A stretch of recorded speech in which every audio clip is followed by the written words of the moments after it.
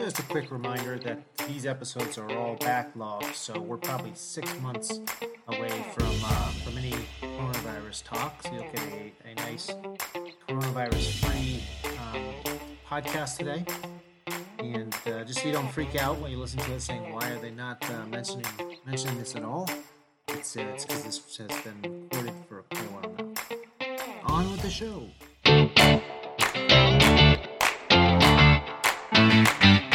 Good morning, marketers, and welcome to the If You Market podcast. We are the only podcast that markets the shit out of it. The If You Market podcast is brought to you by Mountaintop Data and Johto PR. I'm your host, Sky Cassidy. Today we'll have Ardeth Albee. Am I saying your name right there? I'm sorry. Yes. Yes. Okay. Excellent. Of Marketing Interactions, on to talk about simple B2B persona execution. Ardeth is the CEO and B2B marketing strategist of her firm, Marketing Interactions.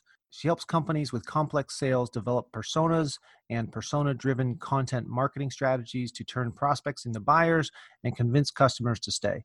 Ardeth, thanks for coming on today. Really excited to talk about this life cycle of personas and persona execution. Yeah, thanks for having me, Sky. Appreciate it. So can you tell us, before we jump all the way into the personas, a little bit more about yourself and kind of your journey, how you got to where you're at? Sure. Well, it's a bit of a different journey. I'm not a marketer by trade. I used to run companies, and I was running a tech company in Minneapolis in 2000. And I think first ever iteration of kind of a marketing automation platform, also designed to run your website that marketers could run themselves, kind of a new concept back in 2000. And companies would buy the software and move their corporate brochure type website. Think back to 2000, what companies had as websites, right? They'd move their corporate brochure website into the new technology, and then they'd say, well, nothing changed.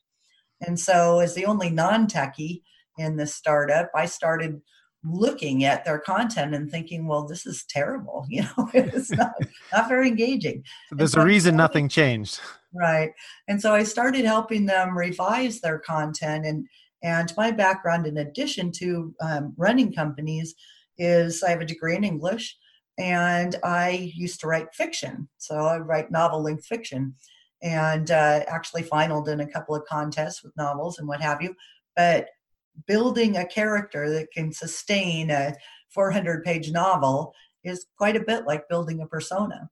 And so I took what I knew about running business and what I knew about building characters and created the methodology that I use to build personas. And, more of our customers started asking me for more and more help. And so in 2007, I discovered that I could actually earn a living doing this and move back to warm, sunny California. And so I jumped and became a persona and have been building personas ever since. I've built hundreds of them along with content marketing strategies for execution. So you came to it from the storytelling side of things with your writing background. I did. Yeah. That's awesome. That's a great thing to be bringing to marketing. I think it's, you've been doing just fine for yourself, but it seems like kind of a heyday for storytelling and marketing now. I feel like we might be getting over the MarTech crunch of, MarTech is going to solve every problem, and getting back to the marketers focusing on telling stories and doing compelling things for their audience. I certainly hope so. I worry every once in a while that marketers think data is the answer to everything, but data doesn't tell you everything. So it doesn't tell you the why somebody did something. As a data company, I would say it's really important, but it's an important foundational piece to have. It is not your marketing. It's, it's the foundation of your house. You don't see it. You don't really think about it, but it needs to be good, kind of. Yeah, it does. And I'm a huge proponent for data. I'm kind of a data junkie, but you have to have the qualitative stuff as well. Yeah. If you can use the data, and I'm talking about small data, not kind of big data, but if you can use the data to help you have enough information about your target audience to know what persona they are, that's really helpful. But it's just that. It's a really necessary foundational piece. But ultimately, hopefully, marketers can spend more time, again, telling stories, and then the data will connect that to the, through the persona, what's the right persona to tell what story to, type of a thing. So getting around to that, I've got it kind of chopped up into a couple sections here. The process of persona creation, then the content creation, then the execution using these personas. Do you want to jump right in? Or I guess before we even jump in, for some listeners, can you explain what a marketing persona is? Sure. A marketing persona is, or a buyer persona, if you will, is a composite sketch of your target audience that focuses on the commonalities amongst that target audience so that you can reach a wider swath of the audience with, one-to-many marketing, which is how we start demand gen at the top of the funnel, right? And so, for example, it's not important that you know that your customer Max drives a Corvette, because how many people would, So what we're looking for are all the things that they have in common. So when you're interviewing your customers and you're looking at your customers, you're looking for what do they care about, what resonates with them, right?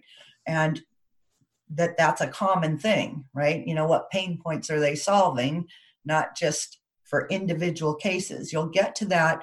Who needs that is sales, right? And when you get further down the funnel, you need more of the one-to-one. But as marketers at the top of the funnel, our job is creating leads, and we need to reach as wide a swath of our target audiences as possible.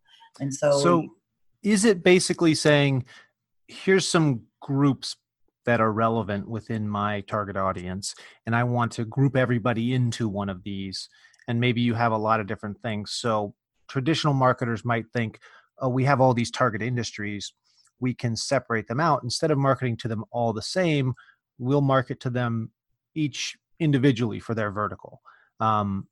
Is it similar to that, but on the persona side? So finding something that they all fit in a bucket and then finding out which bucket they fit in order to kind of create a character? Yeah, somewhat. The mistake that marketers make is that they base personas on title. Okay. Mm-hmm. And so they may say, we're marketing to a VP of marketing or a director of marketing, thinking those are two different titles, but it depends on the roles and responsibilities and what problem they're solving, right? So a VP of marketing in an SMB could be the equivalent to a director of marketing in an enterprise, in which case a lot of things could be similar, except in an SMB, the VP may wear more hats, where in an enterprise, they're more specialized. So what you want to look at is the role and responsibilities, what they're responsible for achieving, right? What problem does your solution solve? And all the people that are charged with that are who you want to market to. The other thing that makes titles a bit hazardous is, have you looked at the titles lately? Chief cook and bottle washer and chief customer evangelist and all kinds of weird titles that, if you tried to create, I had somebody call me the other day and say, we've identified 52 personas. And I was like, go shoot yourself now. You don't want to do that. So I'm getting the feeling you're saying 52 is a little bit too many personas. Yeah, most of my customers have 3 to 5, and some even start with one just as a proof of concept to say, right, what's the difference if we build one and execute against that persona? Is it going to be different than just doing general marketing like we've been doing? So they'll have their general marketing and then they'll carve out from that one persona where they say, we've got a message for this one niche within our general market. Right. Yeah. Because the whole thing is that, let's say like my potential client that had 52, we narrowed it down to 11, and then we discovered their team isn't big enough to address the 11 personas. So building 11 would have been a waste of money and time and resource because they're going to change down the road. It doesn't take that long before things shift. And so what you want to do is only develop the personas you can address. Right? That's kind of like what exercise is the best, the one you'll actually do. It doesn't matter if you have 11 great personas, if your team can't come up with 11, if they just don't have the resources to do 11 different campaigns and creatives and whatnot. Right. And so, I actually discovered with a client that we built personas, and then a couple of years down the road, we did, or it was about a year and a half, I guess, and we did a kind of a refresh exercise, and we went back and talked to the sales team and discovered there was a whole different persona they were now talking to because buying teams had expanded. And we didn't know, they weren't even on our radar. And so we had to quickly go out and assemble that persona, talk to customers, that were in that role, and figure out how to be relevant to them, because we didn't have content that addressed them. And they were a different enough role that, we needed to get on that right away. And that was within a year and a half. So that changed really quickly. For another client, what we found out less than a year after we built the personas, they had their user conference. And in a panel of people that were representative of one of our personas, they were saying things quite different about one aspect of their role that, hadn't been that way just 6 or 8 months before when we built personas. And we were getting ready to create a bunch of content about that. We had to shift really fast. Right. So this is really a human element thing where you have to have a person looking at this, thinking about it all the time, and saying, like you would with your overall marketing, has the whole market shifted? You're looking at individual personas. Has this persona shifted? Mm-hmm. Has our buying audience shifted to where we need to add people? Maybe you adjust your product some, and suddenly there's a whole new. You used to sell only to marketing people, and now you sell to salespeople as well. And there's this huge market that opens up. Or I think you see some products that aren't being successful, and they shift who they're marketing to, who they're trying to sell it to, and change the messaging a little bit, and suddenly it explodes. And they say, oh, okay, we had the wrong persona overall that we were reaching out to. Yeah, that's true. But, one of the things that I find is shifting things a lot is digital transformation. A lot of my clients are tech companies. And so, depending on the maturity of a company's digital transformation, once they've solved some of the problems, moving to the cloud and getting things systems more integrated and that kind of thing, it changes the way they look at how they solve problems.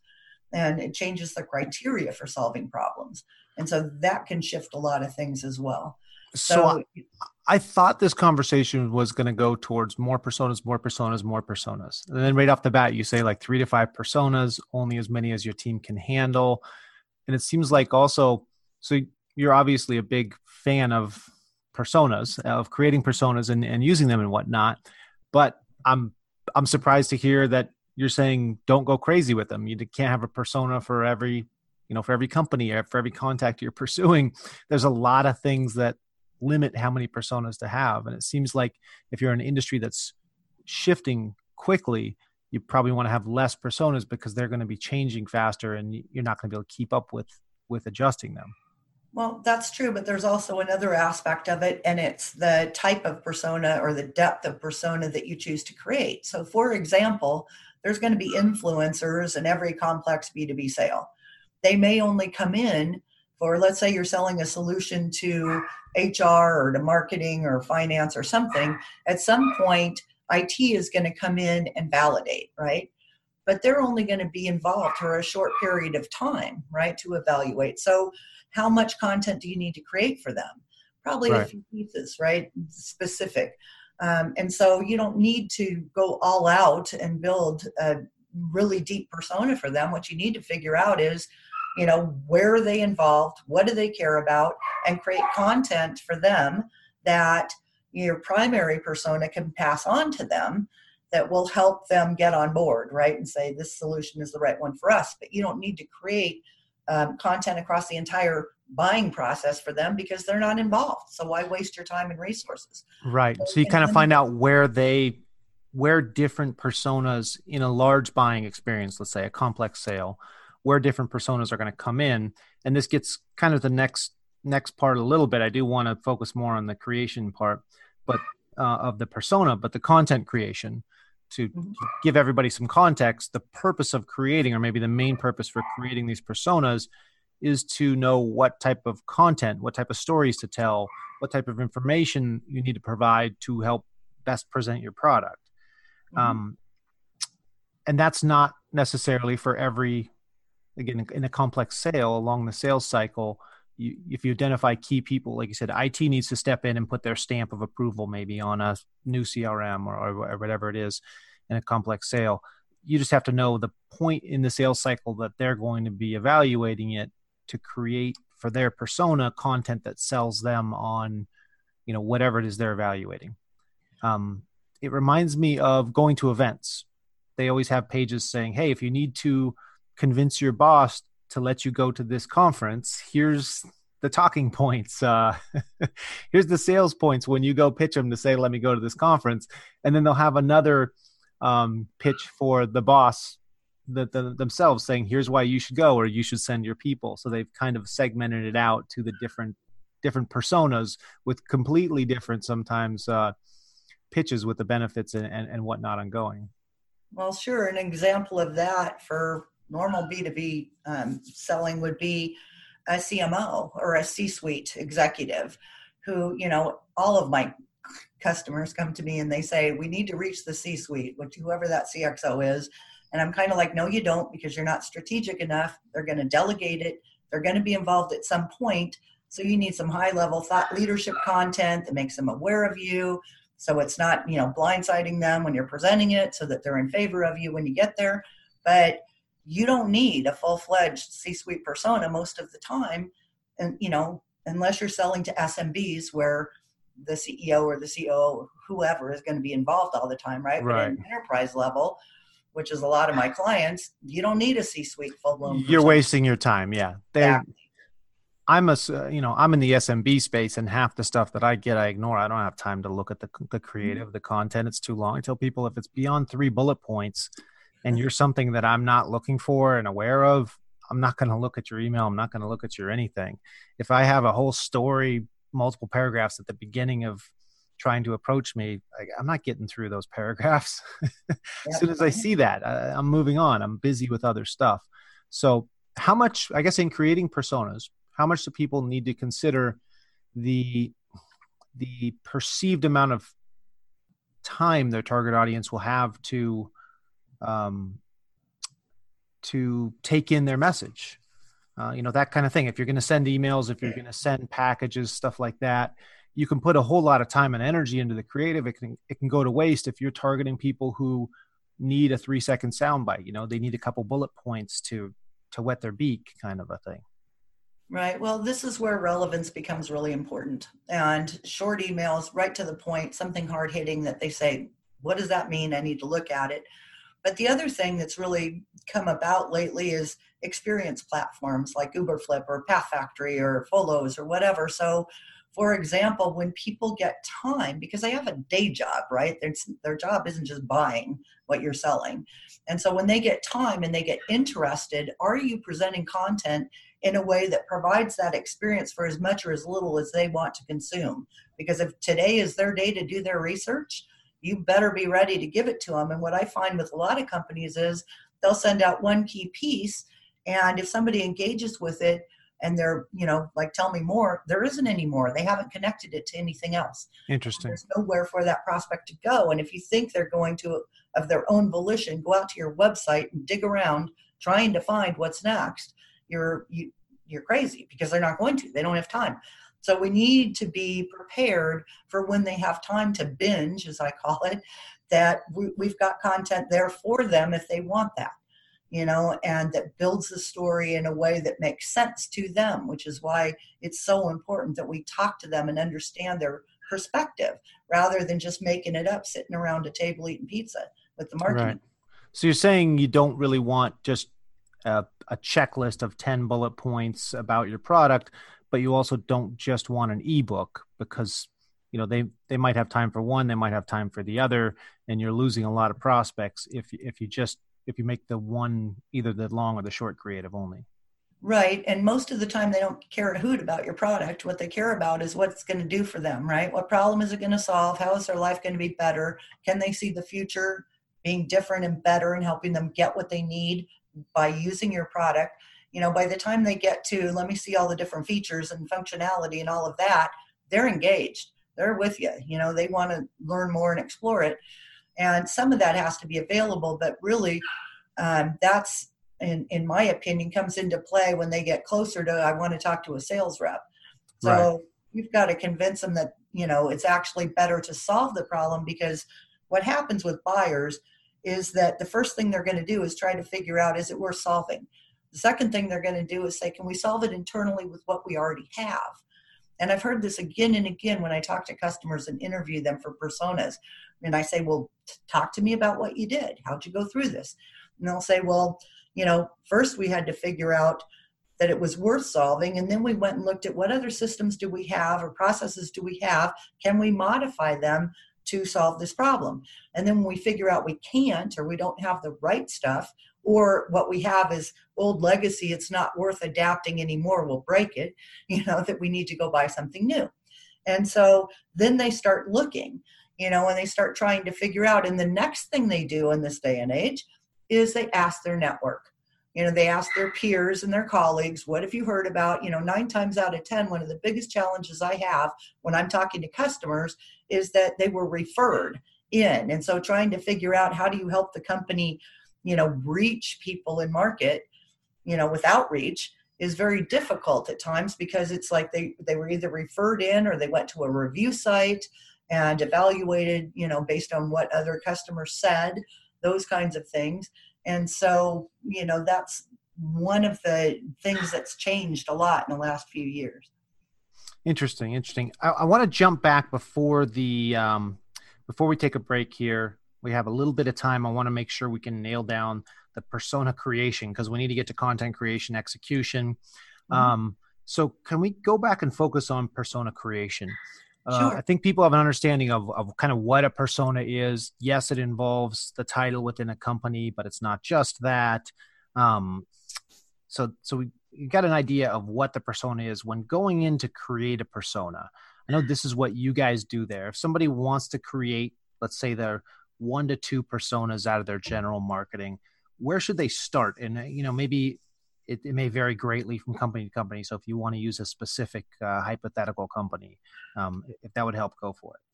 Yeah, it always varies, but the process is pretty similar. The first thing that you want to do is talk to your sales team, because if you build personas and they're not the people your sales team are talking to or comfortable talking to, you just wasted a whole lot of time and energy, right? Because you're going to be generating leads and nurturing leads that sales doesn't want to talk to. So you need to talk to sales and figure out who really are the people that they're talking to, and that kind of thing. So I always interview the sales team first after I've learned about the product. I've seen that with some marketers. They look at who they do business with, and that's who they create stuff around. And so they end up having the final decision maker as who they're creating personas and creative and their marketing campaigns for. But if they go talk to sales, they find out that that's almost never the entry point.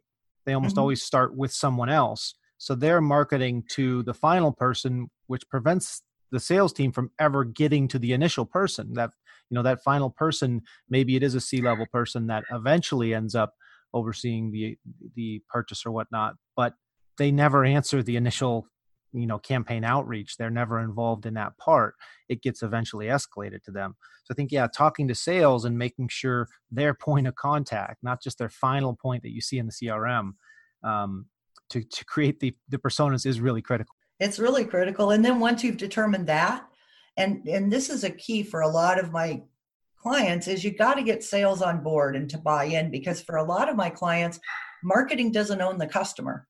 So it's not like they can just, go cultivate a list and do outreach and go to speak with them without getting permission from the account execs or the sales reps or whoever, or customer success or whoever it is that we can talk to them, right? Because customer relationships are, can be in flux. So we have to get approval to talk to them. And if we don't get the sales team on board, it's very hard sometimes to get access. And so, but to build solid personas, we need to actually talk to the customers that are in those roles, representative of our personas, and we need to understand how they describe the problem in their own words. Because we have all this marketing speak that we put on our websites and whatever else. 9 times out of 10, it's not the way your customer would describe what you do or how they talk about their problem or whatever else. And so, when this all filters into content creation, right? What words are you going to use in your content? How are you going to talk about the problem to solution journey? And it needs to be stuff that resonates with your personas. So you need to hear in their own words what their perspective is, how they're coming to the problem, what challenges they're facing in navigating the buying process, all of this stuff, so that you can actually create content that is relevant to them, and your personas need to have that level of information. And so One of the things that I see a lot when people are creating creating personas is there's this great picture, and all of mine have pictures, of course, you can relate to them. But then it says, is married with 2 kids, makes 150,000 a year, lives in the suburbs, and drives a Volvo. Who cares? You cannot use that information. Instead, what you want to know is how long they've been in their career. Do they tend to stay in their job for a long period of time, which means they know where the bodies are buried, how to get stuff done, that kind of thing? Are they seen as a mentor by their team? Are they really detail oriented? Like stereotypical would be engineer, right? So you want to stick with the facts and not give them the fluff because they'll just throw it out.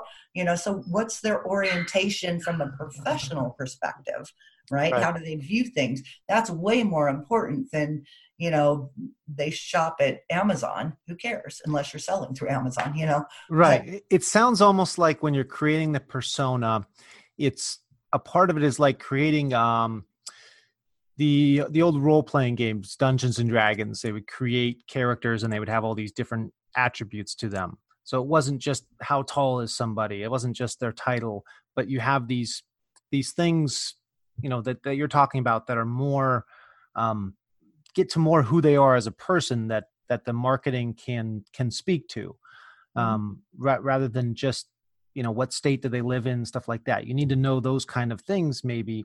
But you're saying you need to build out, you need to identify, probably working with your sales team, right? What things would really need to be known. And then I guess talking to the people also, maybe you find out, here's what they really care about. And your sales team isn't going to know necessarily.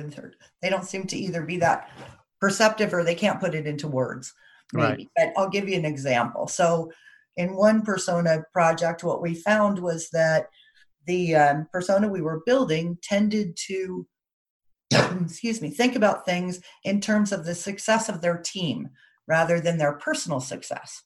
And so the way that we amplified engagement was to write all our content with emphasis on what it did for the team, not for her.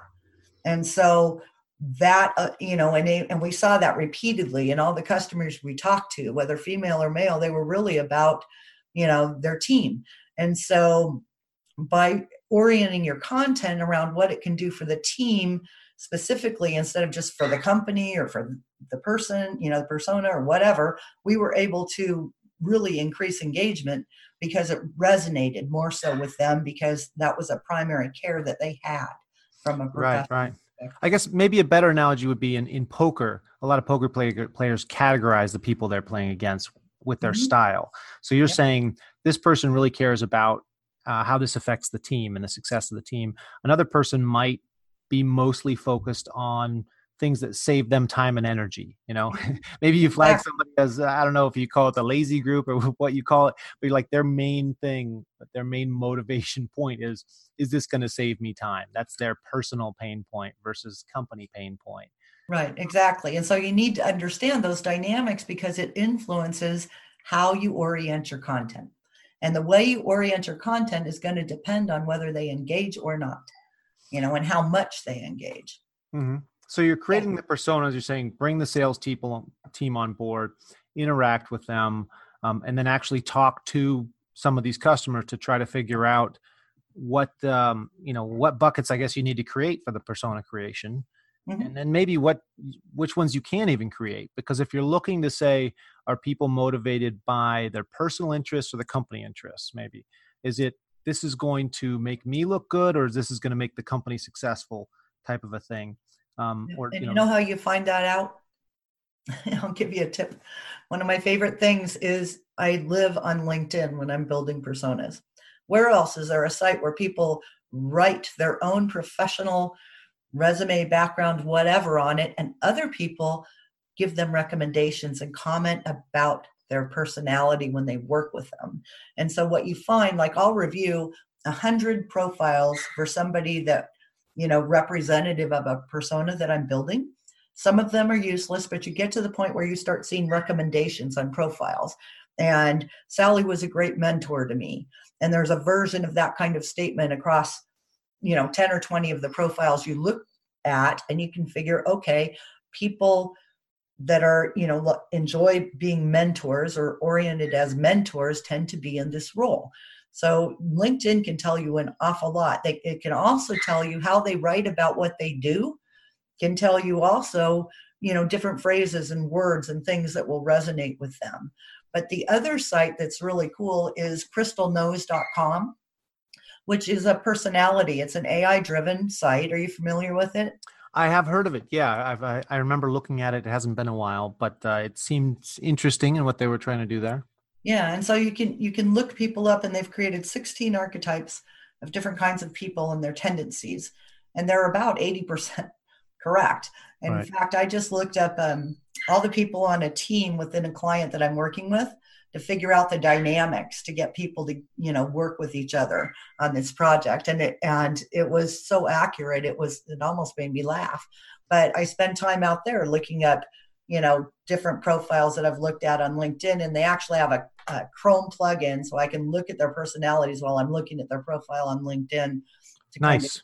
trend. So that was kind of my big question on this was, and that Crystal Knows seems to be getting more towards the Dungeons and Dragons, like really getting into what type of person is this, what what are their personal attributes, which for a lot of things can be extremely difficult to tell. You can come up with something where you say, hey, we want to know if the person is this or this, but without having a long interview with them, it seems like you kind of have to interview some customers, some prospects, and then you have to find things where you can find signals for that. So you might Mhm. be able to say, oh, we're going to target these people because they live in cold states and these people live in warm states, and separate it out that way. Uh, that could be part of a persona hypothetically. But if you're looking for people and their motivations, are they motivated for the company or for themselves personally?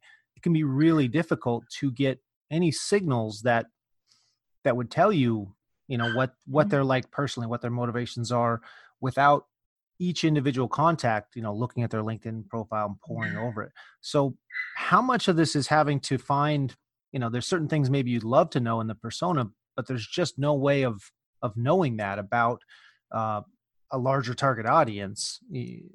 Well, you get to the point where I've been doing this for so long that, for example, I know when I reach a point where I'm hearing the same stuff in interviews, I'm saturated. I'm not going to learn anything really different, that at least that's not just unique to that one person, because I'm hearing the same stuff again and again. That's when I know I've got to the point where I don't need to talk to anybody else, because I've got it pretty well narrowed down what the common things are across them. Mhm. And it's the same thing with looking at profiles. What you want is to see repetition. Like, I just saw 10 profiles for this role that all said this same kind of phrase in them, and that type of thing. So you're looking at stuff that's common. And you can do the same thing with Crystal Knows. Some of the things that, you look for things that you can work with. So for example, in Crystal Knows, for a certain archetype, one of the key traits may be really likes the big picture, doesn't like the details. So you were going to give them higher level thought leadership, maybe, right? Right. Than something that is more detailed and specific, that gets more into the weeds, where another archetype might like more of the weeds kind of content. And so you're looking for trends, that you can see, and it's never going to be perfect. There are always, of course, going to be people who don't fit that profile, but we're trying to do the best we can and reach the widest swath of our target market, with relevant thoughts and ideas. And so at some point you have to punt. And, after building, I don't know, I've built probably 400 or 500 personas in the last, 12 years, you get to a point where you get a feel for it, and that you've gotten to the point where you're going to be pretty right on. And, it's never 100%. There's always that oddball customer that's going to be different. Yeah. It seems like there's two different angles to take here. You can take a large audience and say, look to chop them up into multiple personas to say, are they this or they this for this person? In which case you need an indicator that tells you if they're, more motivated by A versus B kind of, or you can take something that's already kind of a subset of your marketing, maybe a specific title group, specific vertical, whatever it is, that you've already identified some things that separate them from the other people, and then go in and look for their specific motivations. And maybe you have 10 different areas you'd like to know about, and you find within that group there's commonality in 3 or 4 of them, and so those can be part of your persona, but the others are kind of across the board. So you can say within this group of people, here's some commonality that we can focus on. Now we have all these other areas we'd like to include in the persona, but you can't find it out for every single person. You can't find a subset where they all have that trait. So is it kind of, I mean, you can work at it from both ends, it seems like? You have to get beyond the one-to-one thing, because you're not going to be able to do that from a marketing perspective Right. necessarily. But what I have done in some instances where it's like two traits appear just as strong is done an A/B test. Let's write content based on this one, and let's write content based on that one and see which one resonates better. And in some cases, we've kept both, and watch to see who engages with which one, because then it can trigger, okay, let's add them to this stream or let's add them to that stream. So you may say within this title group, within this industry, within this company size, we've kind of identified, here's some motivators for this particular group of people that we can have as part of their persona and focus on with our creative.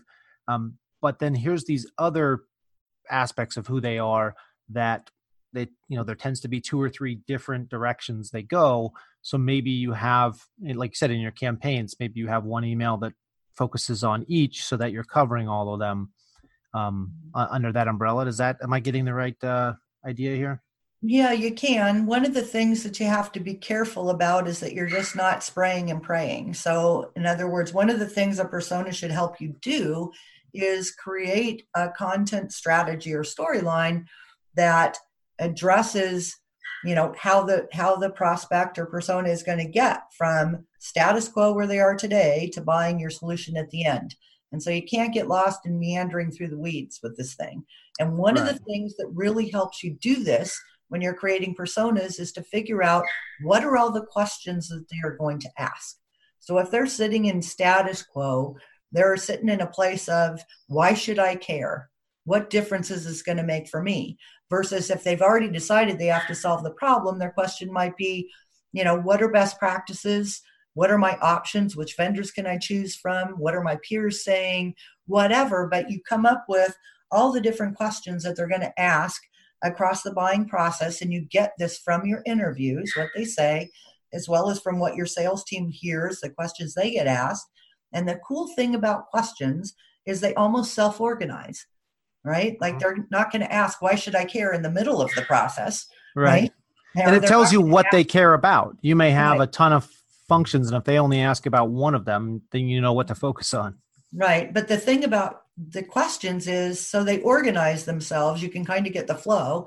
Even if they may not access content linearly, the questions will fall that way. So you can create a storyline. The way you answer them then becomes your content. So, if you're creating content that answers every step of where, things they need to know about, and you're presenting it in a way in which they can access the parts, the questions they haven't got answered for themselves, and then back up if they say, oh, wait a minute, I need to know this other thing. If you can do it like that, then your personas are actively driving your content marketing strategy based on what they care about. And that to me is the whole secret of having personas, the whole reason to have them. They need to be a tool that informs your content marketing strategy. And not a lot of personas are built to have that much insight that will help you construct that. So if you have a market segment and you, let's say, talk to 15 people within that segment and they all ask the same question, then that question needs to be in your content. For the answer to that question needs to be in your content for that audience segment, basically, and for the persona that's created from that process. Absolutely. And so the other cool thing about questions is, if you think about what a conversation is, it's just like you and I are having. You're asking me questions and I'm answering them, right? So it's kind of a Q&A. If you think about any conversation, when you walk up to somebody and say, hey, how you doing? Well, I'm fine. How are you? Did you see blah, blah, blah? Yeah, I did. What'd you think about this? It's a series of Q&A. And so if you have questions, you can now get to the point where you can create a more conversational experience. Plus you've done your work, you've talked to them, you understand how they talk, what phrases they use, what's important to them. You can now construct your content marketing strategy in a way where it's an experience, it's a conversation, it's engaging. and it leads them to ask the next question, right? So if you have Right. a series of questions you're answering, you can construct your content to lead the witness, if you will, right? Right. How are you going to get them to ask the next question that makes sense given the answer they just got? Because you already know the next question because you've done this process. Right, exactly. Fantastic. I want to take a quick break. When we get back, I want to focus a little bit on the content creation and execution aspects of this. We'll also run through a really quick persona creation, if you don't mind, Hardath. A really quick persona creation with just 1 or 2 points on a hypothetical for people, so they can, because I feel like we've been getting kind of out in the ether with this stuff. So over the break, if you could think about that, just a couple things to focus down to on company ABC for a persona, and then we'll get on to the content creation and execution aspects of it. Thank you for listening to the If You Market podcast. We will be right back. Are you a marketer on the line for more customers, more revenue, or more leads to sales? My name's Guy Alif, and I'm a marketer and CEO and co-founder of Intellimise. We can help you by automatically optimizing your website.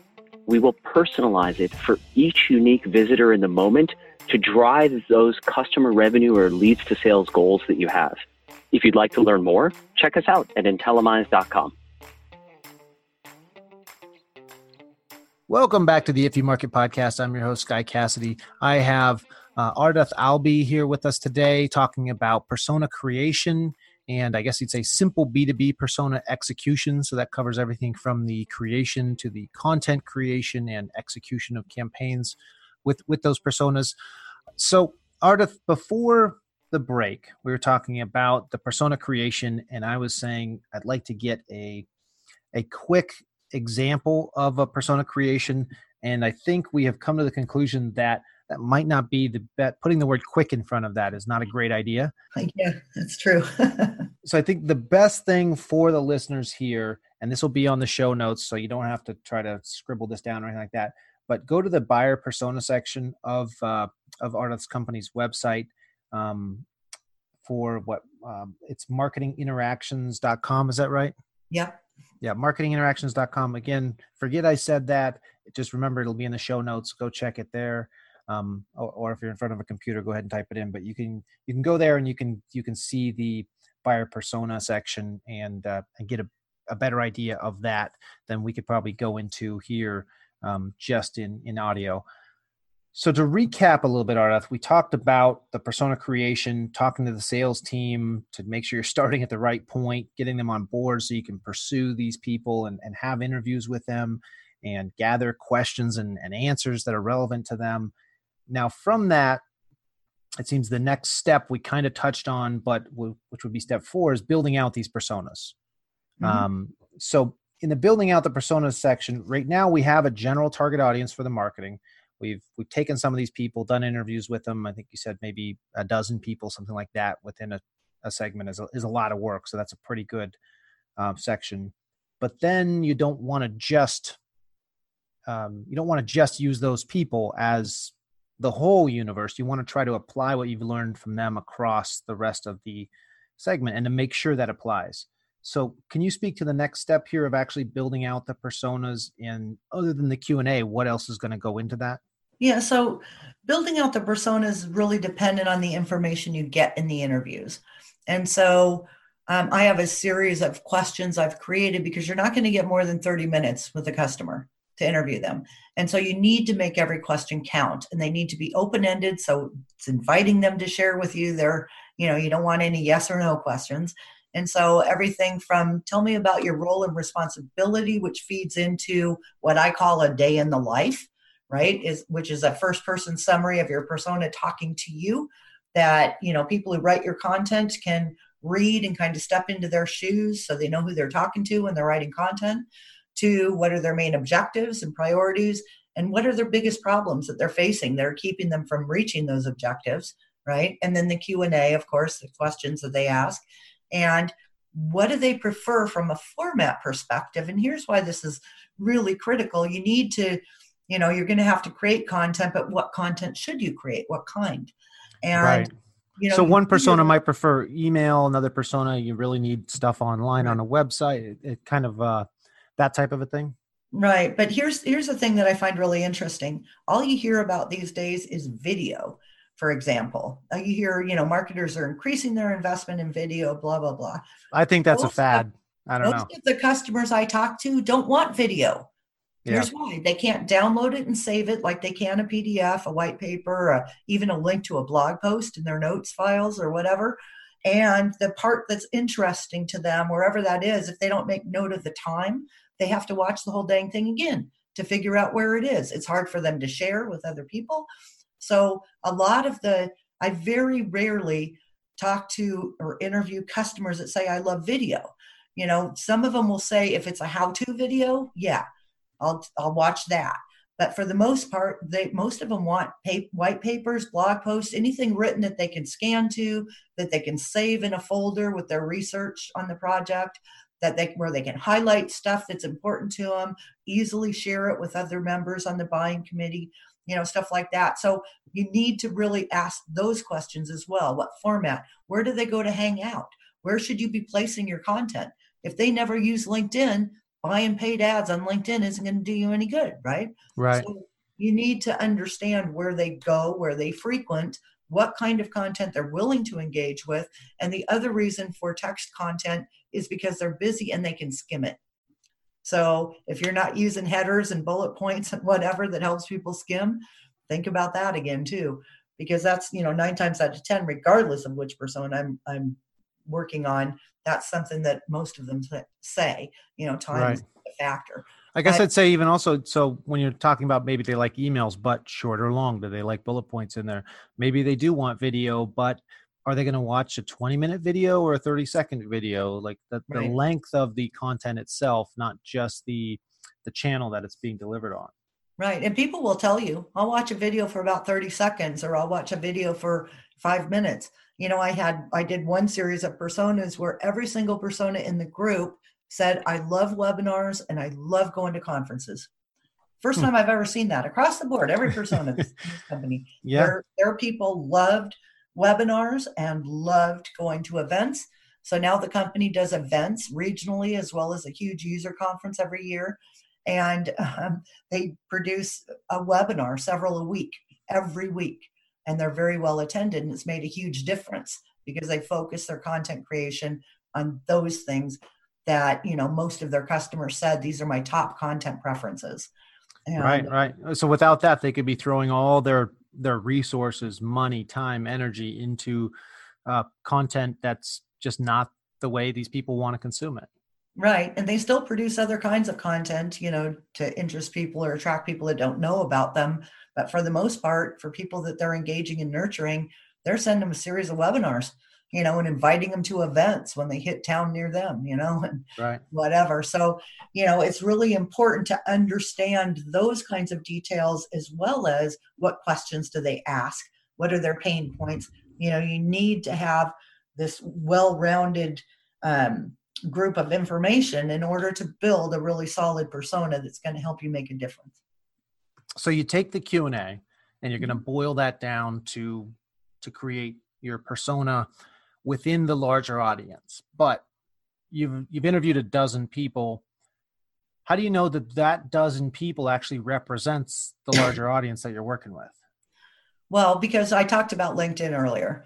And, going out and looking at a bunch of profiles, to help validate, when they describe their job and their role, are you seeing the same kind of priorities that you heard your 12 customers talking about? Those kinds of things.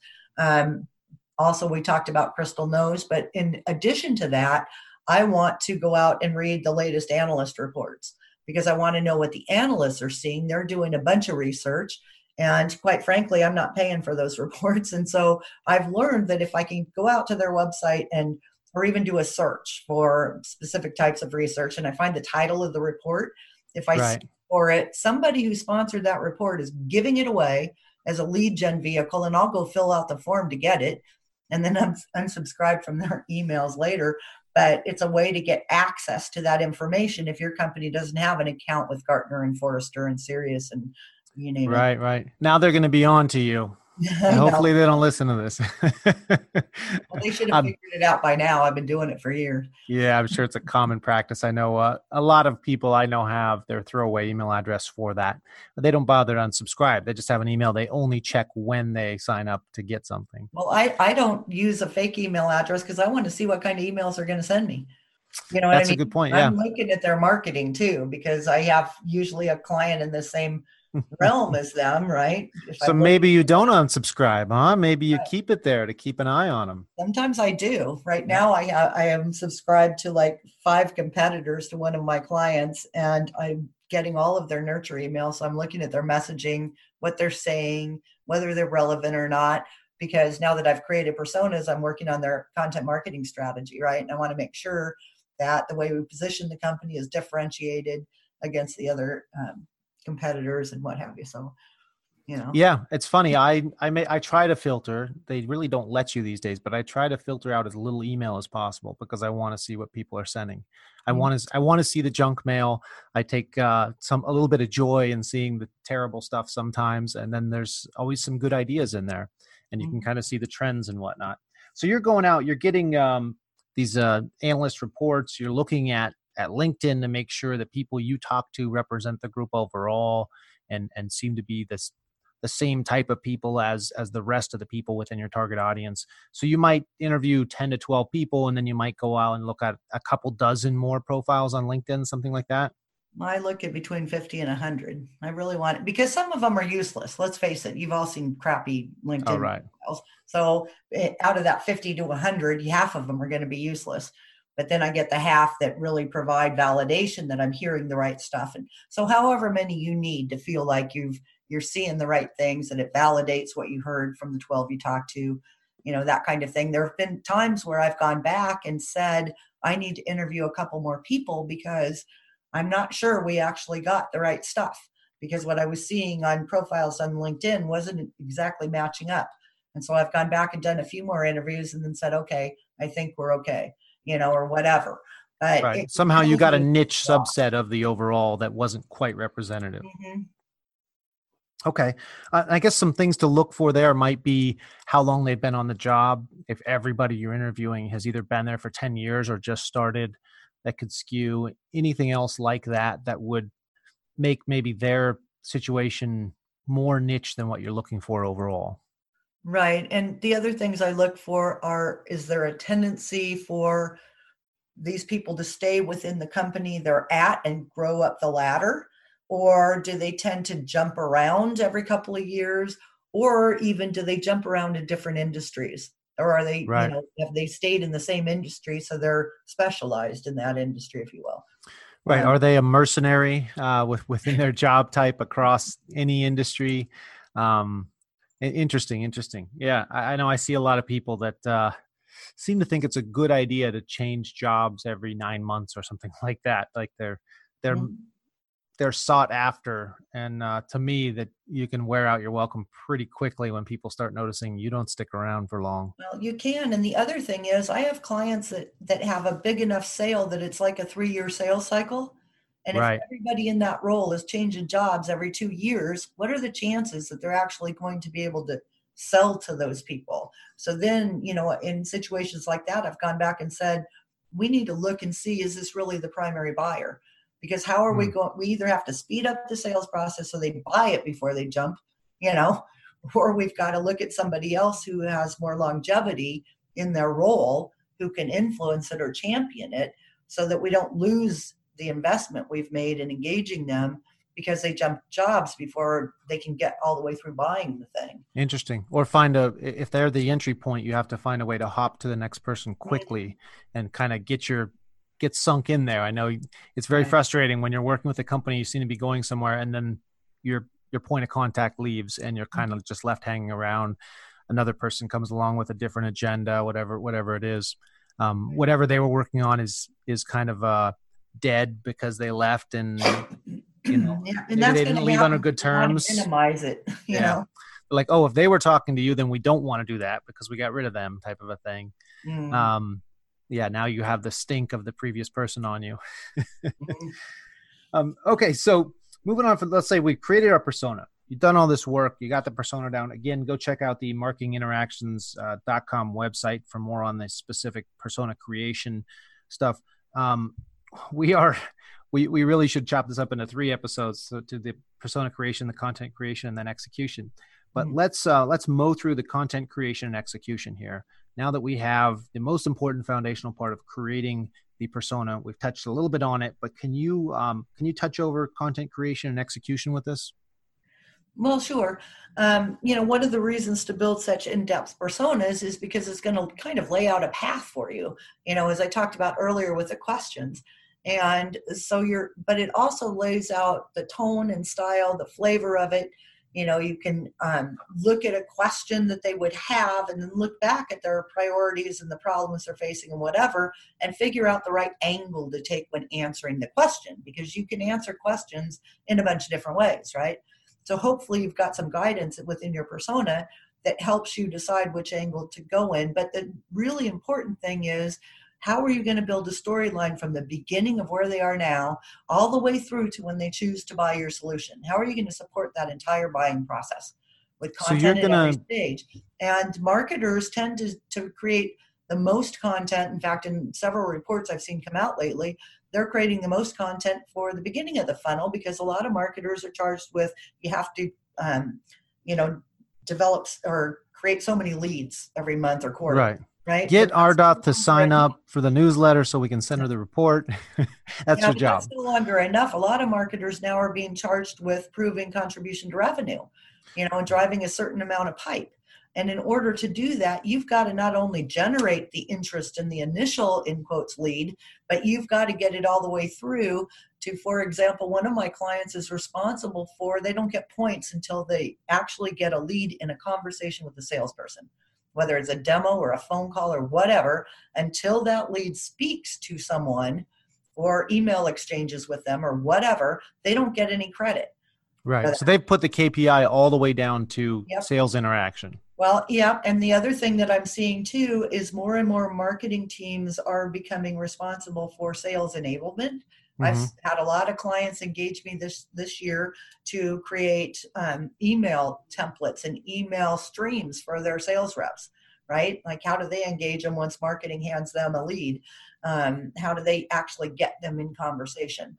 So sales support almost, rather than just brand building and initial lead generation. Yeah. And also looking at, how does the sales content that the sales reps need differ from the marketing content that we're using top of funnel? Because it is different, which is why I say, if you have a persona that helps you create content across the stages out answering questions, you will be creating content at some point that your sales team can use, right? Because some of those questions they're asking, they're going to be asking your sales team.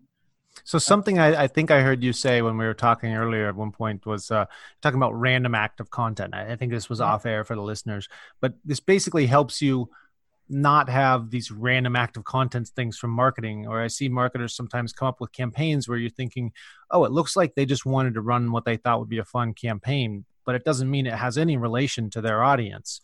It's just they like this animal, so they made a campaign around it or something like that. And quite frankly, marketers waste a lot of money and resource creating content that doesn't contribute to overall buying process. And some of it is, for brand awareness, and that's fine and whatever. But what we really need to focus on is that content is actually has a job to do. Is it moving people to the next step? Is it getting them to make progress towards buying? Is it helping orchestrate their pathway? And so content needs to be designed with that in mind. And that's what personas help you do. Instead of saying, well, it's Q1, we're going to run a campaign for Q1. And so then the end of Q1 comes and they stop the campaign and say, okay, what's our campaign for Q2?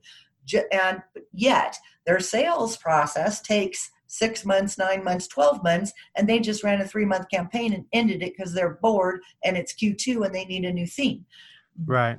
They just got their leads engaged and they haven't told them the whole story, and now they're moving on to something else.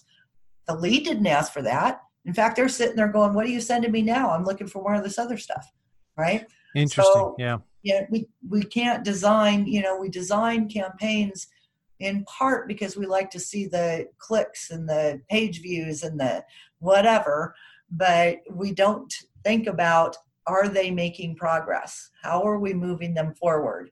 and when marketing starts getting more KPIs like get leads in sales conversations if you want credit, we're going to have to start paying more attention to that. There's also, I have a client right now where marketing is not only responsible for the buying process, the content that addresses that, but the onboarding and the retention and the advocacy. So the entire customer life cycle, right? So I just built advocate personas for them. Like how do we help more of our customers become advocates? What's in it for them? And understanding what helps customers become advocates. So, and then remember, when your buyer becomes a customer, your persona is going to be different. 9 times out of 10 in a B2B buying process, who buys the product is not necessarily who uses it and who reviews it. So then you've got to say, okay, how did my persona change?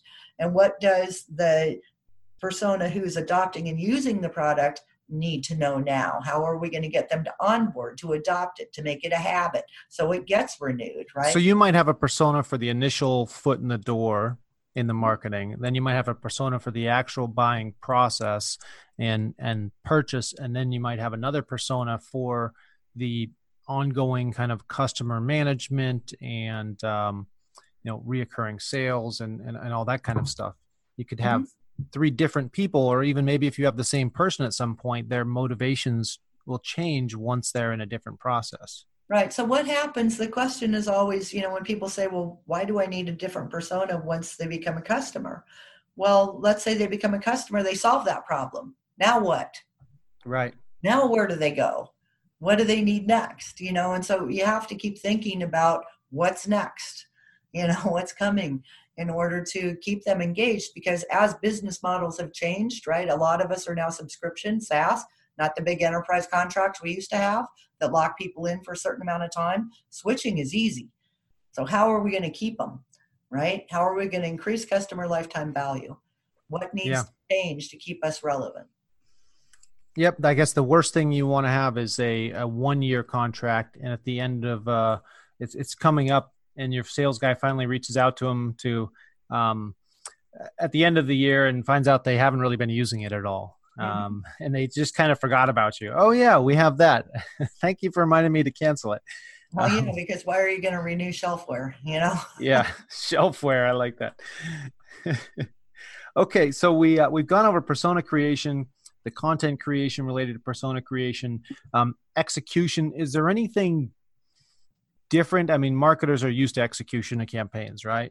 Is there anything that sticks out as fundamentally different for you in the execution stage when you have this persona creation involved? Well, the biggest thing for me is, what's your call to action? What's your next step? Don't just get them to read that one piece of content that you're sharing or emailing or whatever. What do they do next? And so we seem to, create these dead ends for ourselves, where it's like, just get them to read the white paper. Well, great. What do they do after that?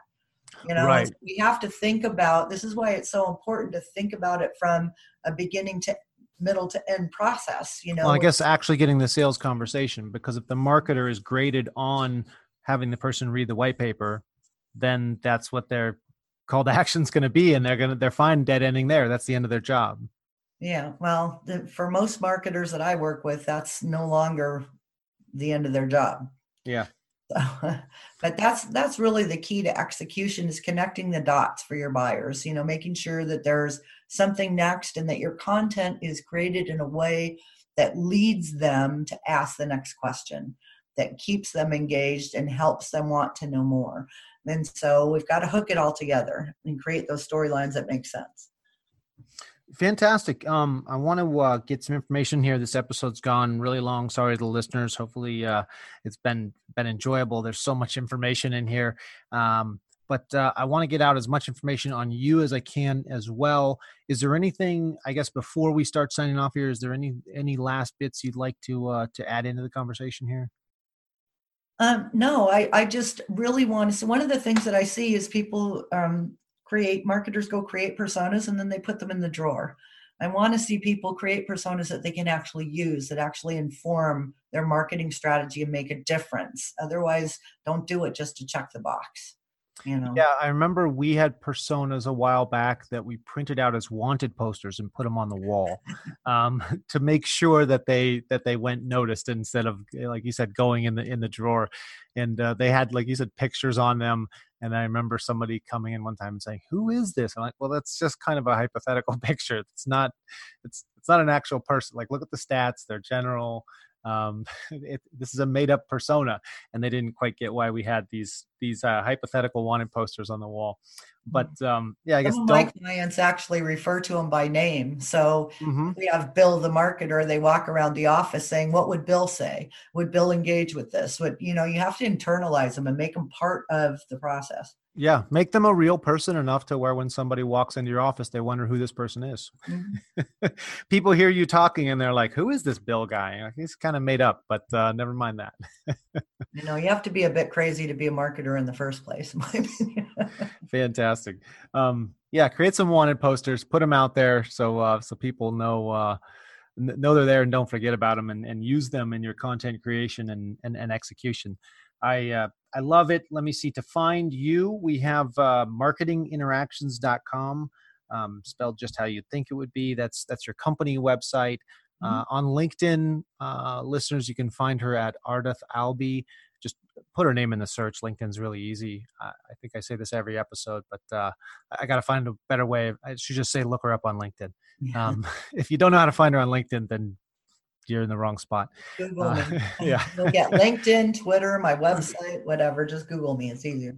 Yep. Twitter. Do you want me to throw your Twitter handle out? Sure. Ardeth421. Ardeth421. And then you've got a book, E-Marketing Strategies for the Complex Sale. That can be found on Amazon. We'll have a link to that on the show notes for this episode as well. That was my first book. My second book is Digital Relevance. Digital Relevance. We'll have that link, that Amazon link on there. And then your buyer persona assessment on your site. We'll put a link up there for you. So people can... So that's for people who may have personas and be sitting there thinking, is this good enough? How do I use it? Whatever, go out to my site and sign up for an assessment. It's a nominal fee. You'll get a bunch of insight back and recommendations on what to do with it, how to use it, how to improve it. That way you don't have to, I hate for people to have to waste the money they invested and start over. So if I can help you refine it and get it to a place where you can use it, then that's what that's for. Fantastic. So that'll be in the show notes, but that's on the marketinginteractions.com website as well. We'll have, again, a link to that in the show notes. And the show notes are all on ifyoumarket.com. And thank you for listening. Please share us on social media, tell a friend, give us a good review on iTunes. We always say any one of those three will do.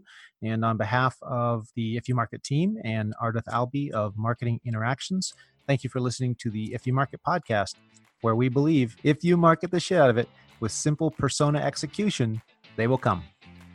The If You Market podcast is brought to you by Mountaintop Data. And at Mountaintop Data, we're all about data for B2B marketing. Our goal is to improve the quality, depth, and coverage of our clients' targeted marketing data while removing the technical pain of accessing and implementing data. We help with everything from new target contacts to appending and cleaning existing data, all with the goal to free you and your team up to focus on creating great marketing experiences. Check us out online at mountaintopdata.com and sign up for our new Top Data Search tool and get free access to search our database of over 30 million business contacts. Use the code #IYM when signing up and get 200 free credits.